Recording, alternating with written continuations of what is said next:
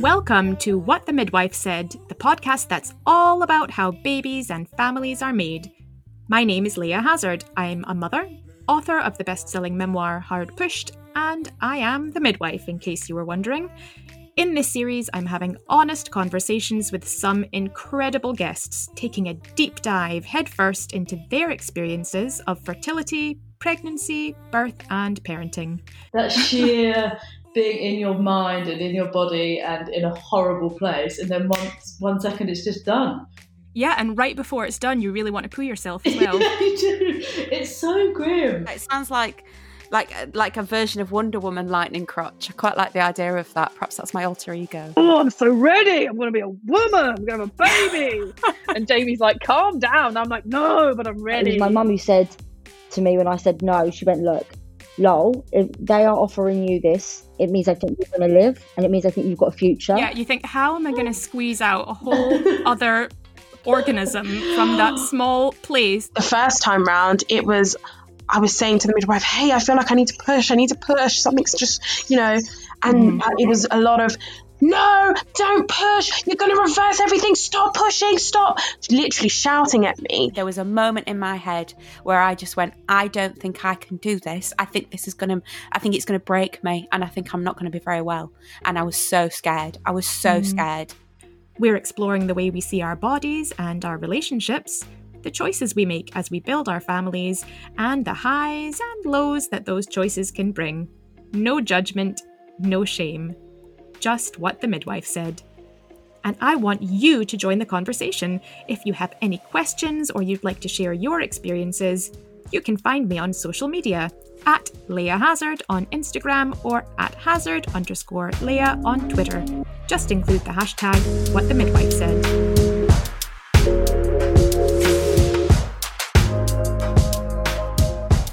My guest in this episode is broadcaster, award-winning podcaster, cancer survivor, and the founder of Girl vs. Cancer, Lauren Mann.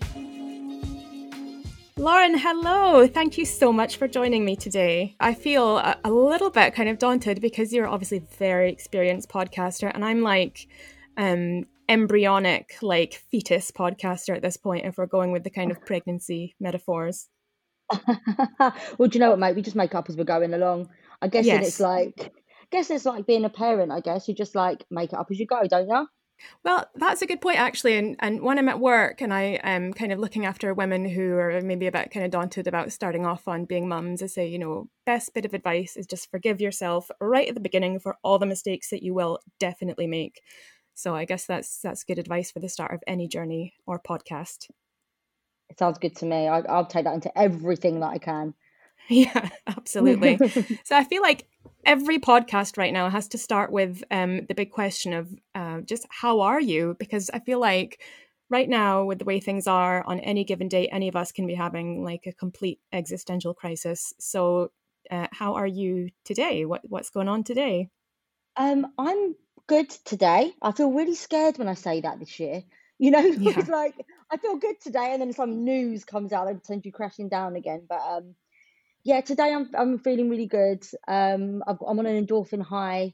I've been getting myself back into exercise in classes. I kind of convinced myself since cancer that my body couldn't handle anything strenuous, and I have gone back and done weights. And I'm doing my how does that feel? I feel amazing. I really, really struggle with lunges for some reason. I think my balance is just so off since chemo. And today I'm there and I've got one weight in a bicep curl, the other straight up above my head, and I'm doing reverse lunges and I didn't fall over once. And I was like, progress. And I felt really proud. So that endorphin high carried me through today, I have to be honest. You have spoken in your podcast and You, Me and the Big C. I was listening to you through the week, talking about some of the things that have been hardest for you in lockdown, and how one of the things that was sort of most isolating and difficult, and I think a lot of people can relate to this, is not being able to see your family as much as possible. I see them week in, week out, if not once, twice. Especially my sister and her little bubbers, her little chunks, who are basically my children. They're basically mine. I tell everyone that because I was at both of the births, I physically saw them first, so therefore I call dibs. So they are my children. Yeah, they are my babies. Yeah. How old are they, Lauren? So my sister's eldest, Griff, is 3, and then Lillian is just turned 1. So they both had birthdays in June and July. So Lil's just got her first 4 teeth through, so she looks really funny. Such a cute age. Yeah. So good.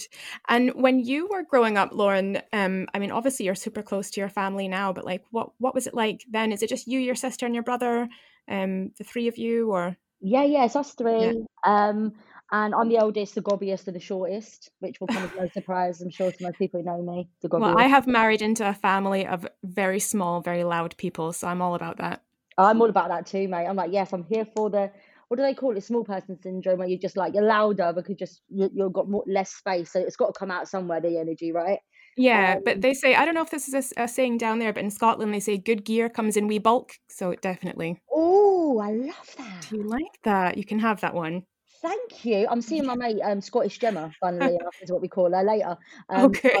So I'm going to say that to her. Thank you. You're very welcome. But yeah, do you know what? We've always been a really close unit. I'm of Irish ancestry, so family is obviously everything. From a good Irish Catholic family, and like, because my mum basically had 3 kids under the age of 5 at 26 years old. Wow. So we were very much like caravan holidays, doing this, going to Ireland, spend time with the family. We were such a little tight unit.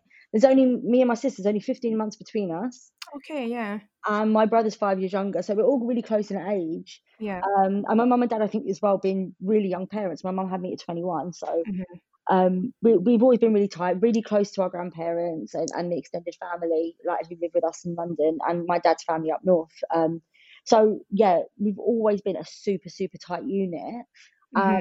But I will be honest, I think, especially me and my sister, where we were so close in age, we did bicker a lot.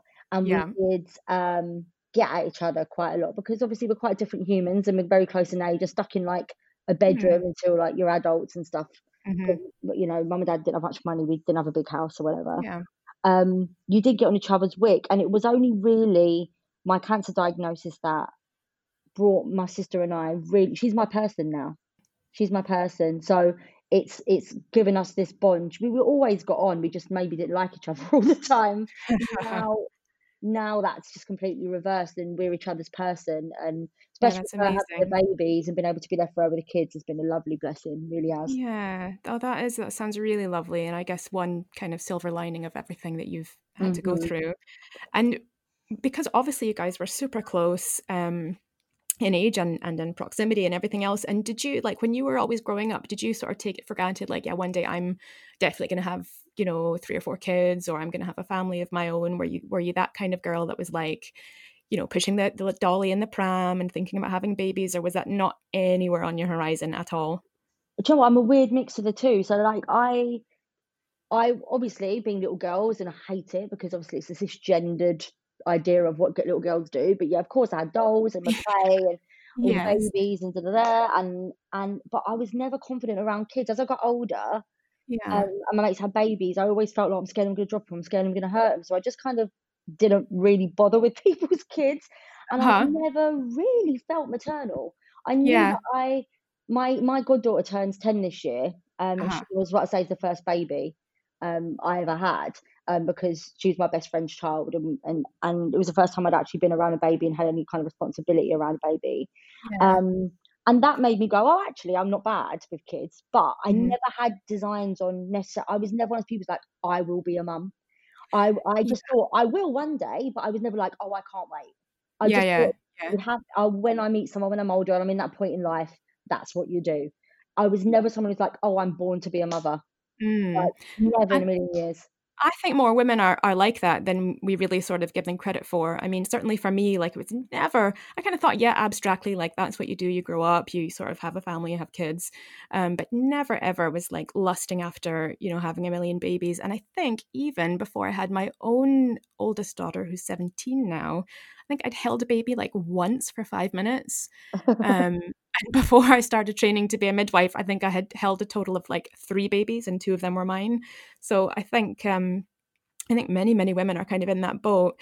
And, obviously one of the sort of biggest things that you've spoken about on your podcast and sort of blogs and things is how your ideas about having a family and when that was going to happen, all of a sudden were challenged when you had your diagnosis of breast cancer, which forced you to, I guess, kind of confront all these ideas about how and when you were going to do these things. And you're 31 years old when that happened, is that right? Yeah, 31 when I was diagnosed, and I'm 35 now. So it was a really weird moment. To someone say to you, really sorry, it's cancer. And just as you're trying to like stop the room spinning and focus on what's going on, they go, do you want children? And you're like, that's rude. What do you mean? How personal? Because I had no idea. I had no idea that this would be an impact of the cancer. I just didn't know anything about it, you know? Yeah, because presumably at that point in your life, like you were a kind of girl about town, you had your career was on the go. I mean, were you single? Were you even thinking about that side of things, or no, not at all? I was putting it about. I was having a great time. So I was at home until like the right situation for me to move out appeared, and that happened in my 31st year. So off I went, and I lived with my best friends. Like, was out partying, festivals, East London living. I just got my first managerial role, so I was in my first managerial role in social media. It was really exciting. I was doing really cool things, and I then, got this bolt out of the blue and a rug pulled from underneath me, and I wasn't. Yeah, again, like I was single. I wasn't thinking about family, and I was thinking I've got plenty of time. I've got 10 years. I always think 40 is the age of, I'm like, if I haven't had a baby, I probably would look into like IVF or like maybe not have kids. I didn't know. I wasn't really paying it much mind, to be honest. Yeah, and I think, I mean, tell me if I'm wrong, but I think for a lot of us, like when we're single, I mean, for me, this is like bloody ancient history, but when I was single, the idea of having a child was actually like the worst possible thing that could happen. It was like, don't even talk to me about that kind of potential event. So I can imagine, it's like, oh my God, nightmare. Can you imagine? So then I can imagine, like, when you got your diagnosis, it must have been really confronting to all of a sudden have to flip that on its head in basically the very first was that the first conversation when you had your diagnosis and you were asked about a family? Yeah, basically they said, like, this is what happens next. You'll have a series of scans, of biopsies, and then they were like, do you want children? And I was like, I don't really know. And they're like, because the thing is, this treatment will likely make you infertile. Your cancer's hormonally driven. Preventative measures mean we're probably going to shut down your ovaries, your so your reproductive organs are going to be challenged and may never really fully function again. And I was just sat there looking at this woman like, what? And it was actually my mum who got me into freezing my eggs. So I was offered egg freezing, which I know a lot of people don't get, maybe because they don't ask the right questions, or maybe it's because it's not offered because some people aren't, like, a lot of hospitals don't even offer it to people, which I think is terrible because they're just you're a bit like a car on a conveyor belt getting through, But then also, some people are too late in their diagnosis to be offered that. So I was really, really lucky. And that actually became a bit of a kind of a mast for where I was at in my cancer, because I thought my mum was the one who kind of said to me, like, what have you thought about with your IVF and getting your eggs frozen? And I said, I'm not doing it. I'm trying to start chemo right away. I just wanted to get this cancer out of my body, I know quite a few girls who was offered egg freezing who didn't do it because they were like me. They're like, I've never been precious about having kids. If it happens for me post-cancer, it happens for me. But I just want to get the show on the road. And actually, because I was getting a referral to a different hospital anyway, they could turn it around in a couple of weeks to harvest the eggs because where I was in my cycle. I was like, right, like, let's do it. It was my mum who said to me when I said no, she went, look, Lol, if they are offering you this, it means I think you're going to live, and it means I think you've got a future. They wouldn't be offering it to you if they thought you wouldn't be around to raise a child. And I said, the NHS haven't got much money or time. So she thought about that way, and she went, you may not want it now, but what would future Lauren want? Think about 5-6 years time when future Lauren maybe does meet someone and she maybe does want to start thinking about having a family. Do you not want to give her the option?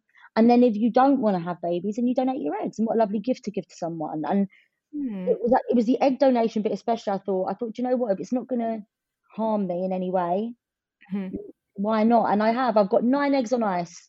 That's good. A lot of eggs. I think it was 11 or 14 and 9 were viable. So I'm very lucky. Yeah, that's amazing. So that was just like the one cycle that you did that was successful in terms of that many eggs. Yeah. We literally just did, I think it was like 2 weeks of ejections. It's like morning and night, isn't it? And then we went ahead and harvested them. And then I started my chemo the following week. Wow. So you were on like a hormonal roller coaster from the start. But you know what, mate? Really weirdly, everyone was like, "Were you really hormonal?" I wasn't. Okay. I have suffered with endometriosis. It's in my mid-20s. Mm. Really severe case of it, actually. It was horrific. But I, as a result, had a Mirena coil fitted, which meant that obviously I had a really low dose hormone as a contraception, but it also meant that it wouldn't aggravate the endo. So when I had the IVF, obviously they ripped out the coil, literally ripped it out. That's a funny story. I'll tell you about another time. It was hilarious. But I don't feel like I had like a really hormonal body anyway. So I think that little influx of hormone that came in to boost my egg production, I was already so stressed and I had so much going on. I don't think it really manifested or really caught on in my brain. Because I think maybe if I hadn't been going through a cancer diagnosis and having IVF, I would have been feeling all the feels. And maybe I was, but I just put it down to stress. But I never really felt that hormonal. Yeah, that's interesting. Yeah, because I think a lot of women that go through sort of egg harvesting and the whole sort of IVF thing find the emotional roller coaster like the worst because they're so tearful and moody and can be angry and upset. But I guess if you've just had a cancer diagnosis, like that's the cancer diagnosis to me. Yeah, it's the same thing. But also, I think as well, babe, I think it's that whole thing of I was someone going through egg harvesting to secure a fertility future that I didn't know I wanted. Yeah. So I wasn't precious about. I just wanted, if I got 3 eggs, great. If I got 2, great. Yeah. I hadn't had designs on it at that point, so I was just like, I'm doing this because I want to try my best to secure a fertility future. But when you're actually paying or going through this medically for something other, like because you really want a baby or you've been trying for a really long time and it's not happening, I can imagine that emotional weight and stress is quite heavy. And it is a different experience completely. So I almost feel a bit bad in that I was kind of a bit like, I was blasé. I will say I was a bit blasé about the egg harvesting because I was going through something like cancer, which was terrifying to me. So yes, the egg harvesting was a process that I had to get through to get to chemo. And that's how I kind of saw it. It's really interesting now because I'm so grateful now that I did it. Like, I'm so glad I did because I know your mum sounds like a really smart lady. I know, got to give her some credit for something. Good old Tina. Yeah, well done, Tina. That was a good, like a lot of kind of foresight there, and really touching for a mum to be able to sort of identify that for her child at such a kind of difficult moment, and say, look, slow down, think about this, and consider it. So yeah, well done, Tina.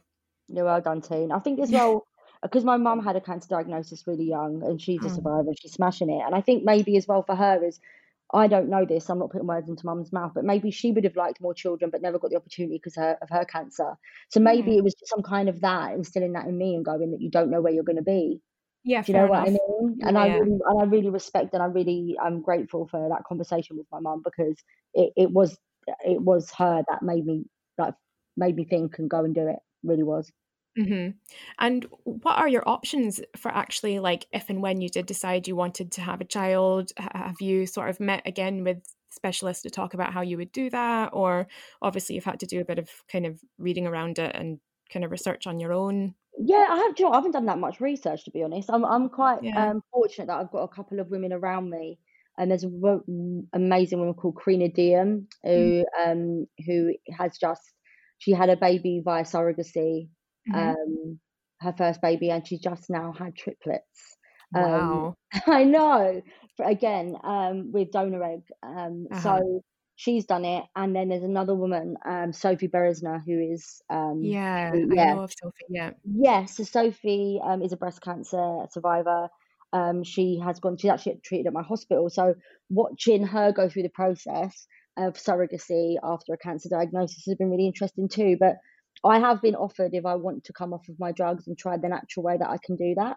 They don't see a problem. They would watch me and monitor me and support me through that process. Or again, if I wanted to go down the surrogacy route, I could do that. And that's something I've considered as well, just because I'd be afraid, I think, to put my body through that. But then also it's like I would like to carry a child, I think. I'm not quite sure. But one thing that I feel really blessed, and I know it's a weird thing to say in my situation, but I just feel really blessed that I know the hand I'm dealt from the off. I know that I'm a girl who's gone through endometriosis, a girl who's gone through really severe ovarian suppression, who's had cancer and gone through all the treatments, and that I may very well struggle to have a baby. So knowing that going into it, I feel quite prepared for that struggle.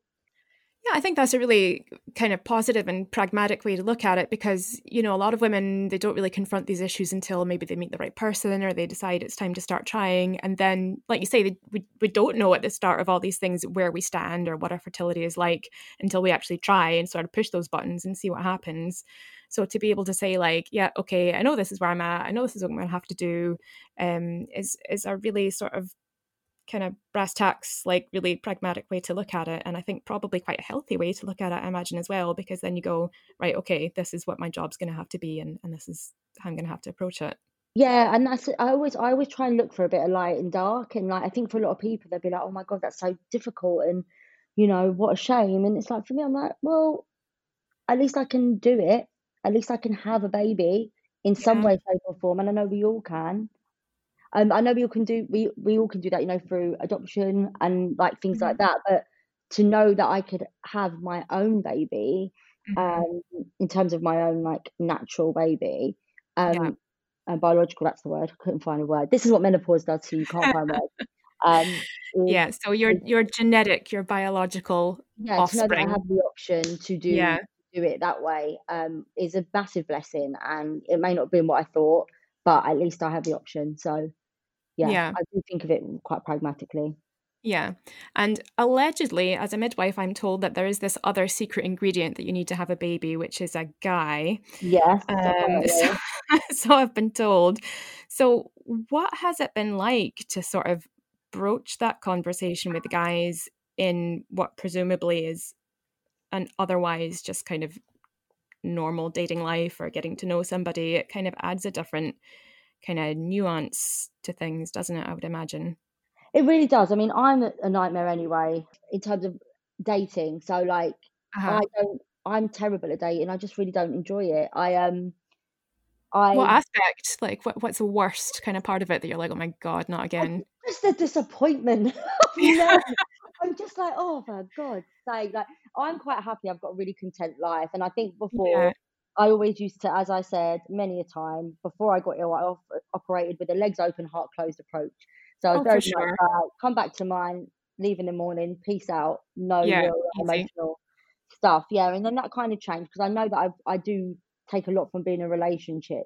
But I only really want to date people I really want to date. And obviously with the world the way it is, living in London, that dating apps and stuff, which I hate. Yeah. You just feel like you're putting energy into places that's wasted, and I can't be bothered with it, basically, is the summary. But when I have, you know, I'm really open about my diagnosis. Like I'm known partly, well, most people know me because I've had cancer, and I speak very openly about my menopause and my fertility. So for me, it's something that I'm quite upfront about. I don't really make it a thing because I'm going to sit them down and go, I've had cancer, I'm infertile. I just talk about it. And my thing is, if someone can't handle it, they can get lost. I know a lot of people really struggle to bring it up, and they're like worried what people will think. And I'm like, well, that's never really factored into someone.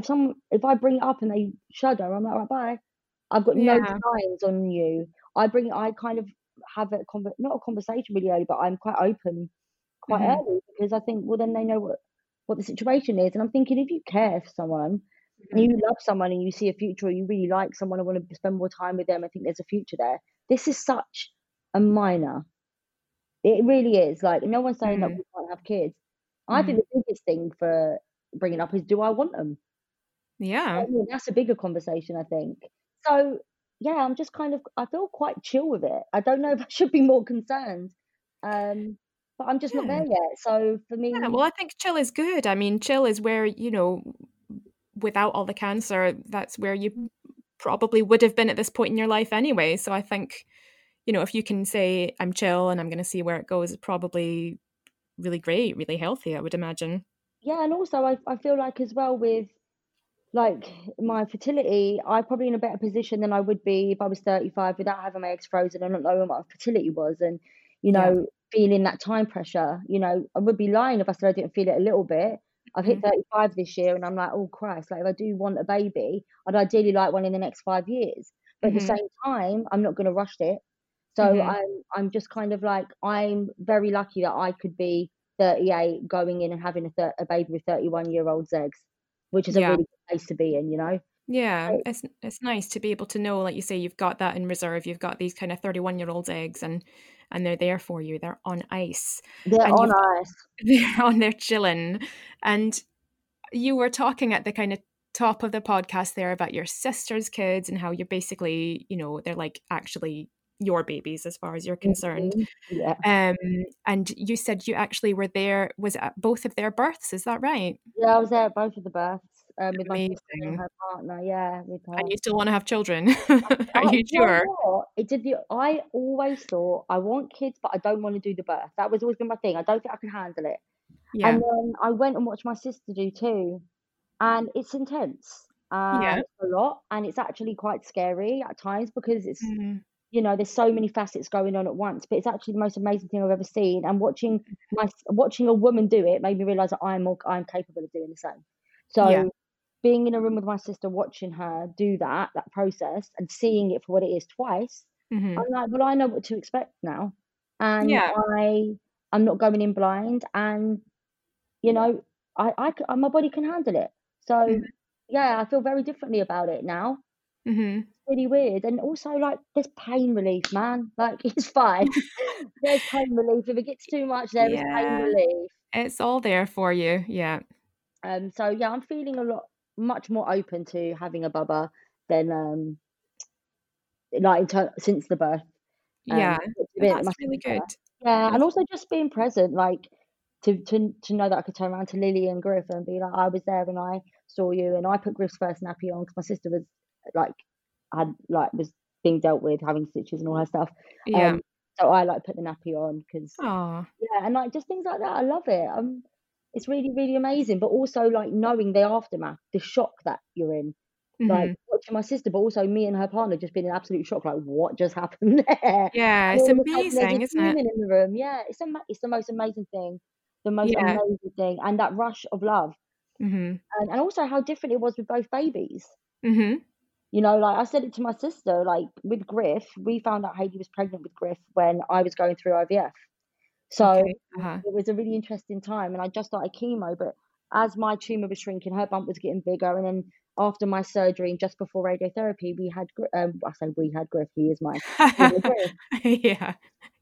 That we had Griff, and he was this amazing present, you know, after everything that had been going on in our lives and this terror and fear, you know, we had this amazing little bundle of epic joy, and it was that instant rush of love, like the minute I saw him, that love, because I spent every day with my sister pretty much, speaking to the bump, like being with her throughout the whole process of this pregnancy. So I felt a connection to Griff that I'd never felt before, and it was exciting with Lily, and we were like, can't wait for Lily to come, and you know, we were so excited to meet her, and then but it was different. Like that rush of love wasn't the same as Griff, and it was different. It took a while for me to get to know her. It took me a few weeks, and I was like worried. I was like, why don't I feel the same? But I think it was just such an incredible first experience in terms of what Griff meant with my treatment. But now, like the relationship I have with Lillian is such a bond. Like she latched onto me one day, you know. Oh, mad. Yeah, she did. The other one. Hungry. Yeah, she was hungry. I was like, darling, there's nothing for you there. You're going to be disappointed. But I was with my sister, and we'd gone away, and I was in my towel. My towel fell down. I was putting her pajamas on when my sister had a shower, and she just latched, and it was actually onto my bad boob. Yeah. And then she pulled off. She kind of looked at me like, "What is that? There's nothing in there for me." And then I told her, Hayley, she latched, and she went, well, because she sees you, like you feed her, you clothe her, you take care of her. And like she just for us the most natural thing in the world to do. And I was like, oh my god, so emotional. It's amazing the bond I have with them two kids. That must have been an amazing moment as well, because like it's quite interesting you said there, like she wanted my bad boob, and I know that's just kind of casually how you refer to it, but it must have been quite amazing to see that for her as a baby, like all she's looking for is just a boob, you know, like it doesn't matter to her, bad boob, good boob, whose boob, you know, to her you're a woman with a boob, and there's nothing bad or strange or abnormal about it. So it must have been pretty amazing. yeah, for a moment I was like, oh my God, like I'll be able to do this. Do you know what I mean? Like I Yeah. had a lumpectomy, so I'd be able to breastfeed, and I was like, oh, okay. And it's those kids have just, I don't know, they've awakened something in me. I would love to have children now. Like I know that. Mhm. I Yeah. just don't know in what capacity. As I said, route I'd go down, but they Mm. are my babies, and I always did think, if I never did have any of my own, I've got those kids. I've got my godchildren. I'm very, very blessed in that department. Having witnessed these two births, and then everything that your own body's been through with endometriosis before you even had to deal with cancer, and then cancer and fertility, and now menopause, you've kind of seen more of like women's gynecological lives than most women ever will do in their whole lifetimes, in a way. Yeah, I've always, like, I laugh and joke about it, but it's like, I was like, well, my female parts have turned against me pretty much my whole life. Yeah. Like, it was, first of all, it was, it was, I used to get a lot of like cysts, Bartholomew cyst, and then I had endo, and I had a endometriotic cyst, and when they went in, it was really severe. And then as I got older, my breast turned. I mean, it's like all the like gendered female organs kind of have just gone nah, Yeah. no joy. So I guess I never really felt like, what I'd say, this nurturing feeling towards the feminine part of my body, the female organs in my body, because they've just always given me ag. Totally. Yeah. And I think a lot of women are like that. I think, we don't really talk about it enough, but for a lot of women, we have this kind of contentious relationship with our female parts because they're not easy. I mean, they're painful, or they bleed, or they leak, or they get this or that. Even if it's not cancer, it seems like it's almost always something else going on. And yeah, I think it's a really sort of like fractious relationship that a lot of us have with that side of ourselves. Yeah, it is. It really is. But no one really talks about, I think a lot of it is this whole like idea of like motherhood or wanting a baby, and everyone having the same designs on life, and wanting those things. And actually, it's fair to say, like, when you've had traumatic experiences with your body and those kind of reproductive areas, that sometimes it just puts you off. Like, you're like, oh gosh, like, Yeah. is this something I really want? And I'm just kind of, I'm find it really quite interesting, having been through everything now, like been in my mid-30s, and going, actually, despite it all, I would still like to be a mum. And everything that you've kind of dealt with, Lauren, with all these sort of issues around your kind of female parts, if we can call them that, what do you think, what's it kind of shown you in this big journey that you've been on about how society deals with women's health, or how we kind of talk about women's bodies? Are there things that you feel that you've learned or that need to be changed in terms of how we look at these things? Well, yeah, I just feel like we're all kind of sold this linear version of womanhood, and this linear version of reproductive health, and this linear version of how things are. And there's so much shame around the female body, and we're so hypersexualized, aren't we? So it's like, the breasts are for men's pleasure, the vagina is for men's pleasure. Like, it's like, no, this is my body. And actually, what the whole process of going through the endo and going through the cancer is like, bringing me back to my body, and actually having a relationship with it, because it's come out the other side, and I'm really proud of it, actually. And I don't want to sit there and be, that, like, going, oh god damn you, look what you've done. I get frustrated with my body. I do at times, like, I'm in medical menopause. My bones ache and creak. I get fatigued quite quickly.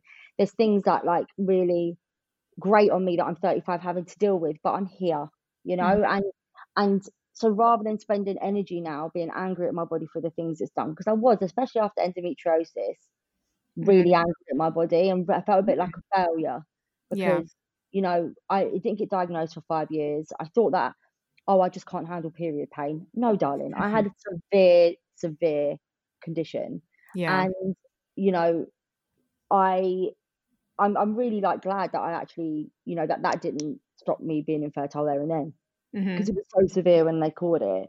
And then also with endo, like, it's the knock-on effect. So because I didn't have a diagnosis, then having to go in and like not being able to go to work, and then them going, why? And you're like, because I had this episode, and they're like, oh, periods. And they think, you're made to feel as a woman that you're using your periods as an excuse, and it's like, what? Totally. And sometimes women can be even worse about that than other guys. Yeah, and like, oh, she can't cope.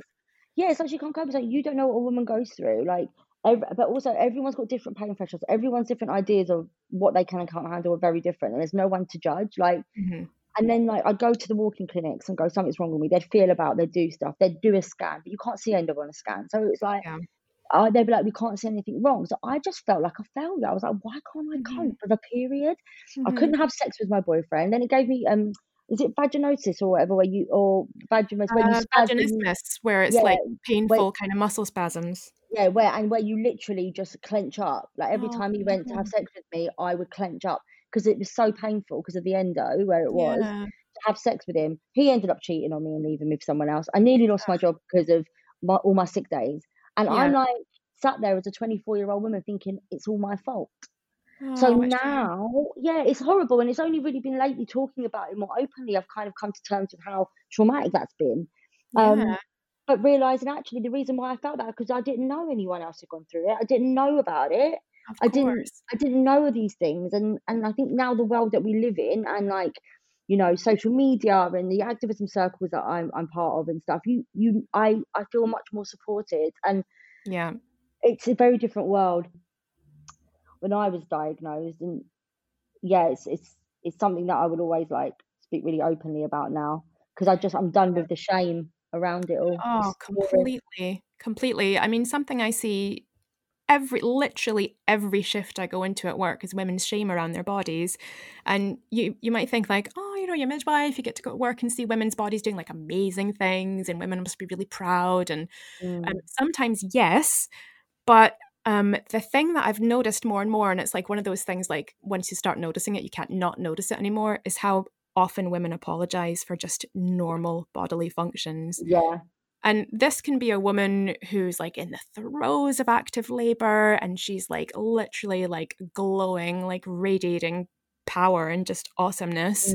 But because she's like dripped a bit of blood on the floor, she's like copiously apologizing, I'm so sorry. Or because she's made a bit of noise, I'm so sorry. Or like she farts, like, oh my God, I'm so sorry.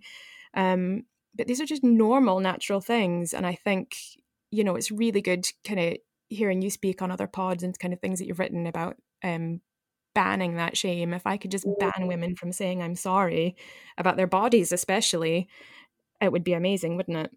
It really, really would. And it's something that I want to drum into like the younger generation. And like when it comes to like my godkids and things like that, like I use the correct terms. I'll say vagina and I see the look of horror on her face. I'm like, I'm like, but that's what it's called, babe, and it's yours. And everyone who's ever been born, apart from a C-section, has come out of one. So it's nothing dirty. I'm fed up of women's bodies being made to feel dirty, and also vessels for men's pleasure. Like these are ours, and we should be so incredibly proud. I think the female body is a thing to behold. We create life in our stomach. Yeah, it's pretty amazing. Do you know what I mean? Like, come on now. Like, we used to be worshipped back in the days. Do you know what I mean? Like, women were goddesses, and we are. And I feel so passionate about women like reclaiming that, because the female body like is something so special. One of the things that I wanted to ask you, Lauren, just as we're kind of coming around to wrapping up, is obviously this podcast is called What the Midwife Said, which is kind of a nod to the idea that we really remember the things that our health professionals say to us in moments when we're vulnerable, like if we're pushing a baby out, or if we're being examined for some sort of reproductive condition, or if we're having cancer treatment. I think it's really important for us to realize that words and language matter, and people really remember things that are said to them by midwives, doctors, nurses. So I thought it would be good to ask you if you can think of or remember anything that was said to you by a doctor or a nurse or somebody who was looking after you during your kind of journey that's really stayed with you. Is there like, obviously the moment of your diagnosis, those words will kind of resonate always, but is there something, you know, was there like a kind word or maybe even a not so kind word that you can remember that's really, really stayed with you? Do you know what? There's two things really. The first is when I was diagnosed and a Macmillan nurse takes you off into a room and talks to you, and she sat down, she went to me, darling, this is going to be an inconvenience. She went, this is going to be a massive inconvenience for the next couple of years for you. And it just reframed it. Mm-hmm. She didn't scare me. She just made me feel like, do you know what? This is going to be a pain in the arse. Yeah. And the minute I saw it as that, the minute I felt I could cope, and that word, that this is going to be an inconvenience, using the word inconvenience to describe a cancer diagnosis, some people might have taken that as behave, but it really did resonate with me, because I thought, if this was something they didn't think I was going to come out the other side of, that word wouldn't have been used. Yeah. And it was true. And it's true. And I say that to people, and I'm like, think of it as an inconvenience. And that really stuck with me. The other thing that stuck with me as well, and I'm angry still about, is when I got, when I was having Zoladex, which is the drug that shut down my ovaries. I used to have it. I used to have it at hospital, and then I would go every month and have it at my doctor's surgery. And it's not a nice procedure. It's a really big needle. You have to put numbing cream on. It's a pellet that goes in your stomach, and it shuts down the signal to the pituitary gland. So your ovaries they're just not functioning anymore. Yeah. Okay. So it's quite a heavy thing to go and have done every month. It's not nice because it's not. I was in such hellish throes of menopause, every side effect really severe. That it was really tough. So going in and getting those injections were a lot anyway. And then I went in to see one of the nurses at my doctor's surgery. She was, I don't want to think, she was a bit older, like quite old school in her way. I was used to having some like the younger nurses, a bit more my age, a bit more like my kind of vibe. And she just seemed quite matronly. And first of all, she did the injection and did it so aggressively that I bled quite a lot, which was horrible. And then she turned around and she went, oh yeah, I can see you've been having this a while. You've got the Zoladex pouch, and like prodded my stomach. Oh. Yeah. And like, as someone who was feeling really self-conscious about their body anyway, because I'm quite a slender girl, quite athletic build, and then all of a sudden I've got this little podge going on, because it's just bloating and like scar tissue in your stomach, isn't it, from all the injections? Of course. I just, what a nasty cow. But then again, the Macmillan nurse, as I said, absolute angel babe. Yeah. And my mum still remembers that as well. She always says that, I remember her saying that to you, and it really did change things for both of us, I think. Was there anything that you wish had been said to you at any point? I wish that I'd gotten my referral to the gynecologist much earlier when I had endometriosis. It took me 5 years. So I don't think it's something I wish someone had said. I think it's something I wish someone had listened to me. You know, I think as well, people owning their own health and actually fighting and pushing for what they know their body. You know your body better than anyone. Go and get yourself checked. You know yourself, and don't stop until you've got what you feel satisfied, basically. I mean, I always say to women at work, you know, only you know what it really feels like to be inside your body, because a lot of times people ask me, well, what would you do? Or, you know, in terms of pain relief, what should I have? Or do you think, you know, I'm maybe not coping? And I say, well, only you know what that feels like, and only you know what pain or pleasure or what sensation you're having. So yeah, definitely know your body is something that I would say to all women, and I say to my own 2 girls all the time, even though they hate it. Well, thank you so much, Lauren, for coming on and speaking to me about all these experiences. I know you've been through so many challenges, but you speak about them so candidly and movingly. And I wish you all the best as your fertility journey continues. I'll be on call for you to come down and catch the baby when it happens. I'm not tapping you up, mate. But I don't know what I'm doing, help. Absolutely. I'm 100% there. And in the meantime, good luck with those reverse lunges. I am extremely impressed.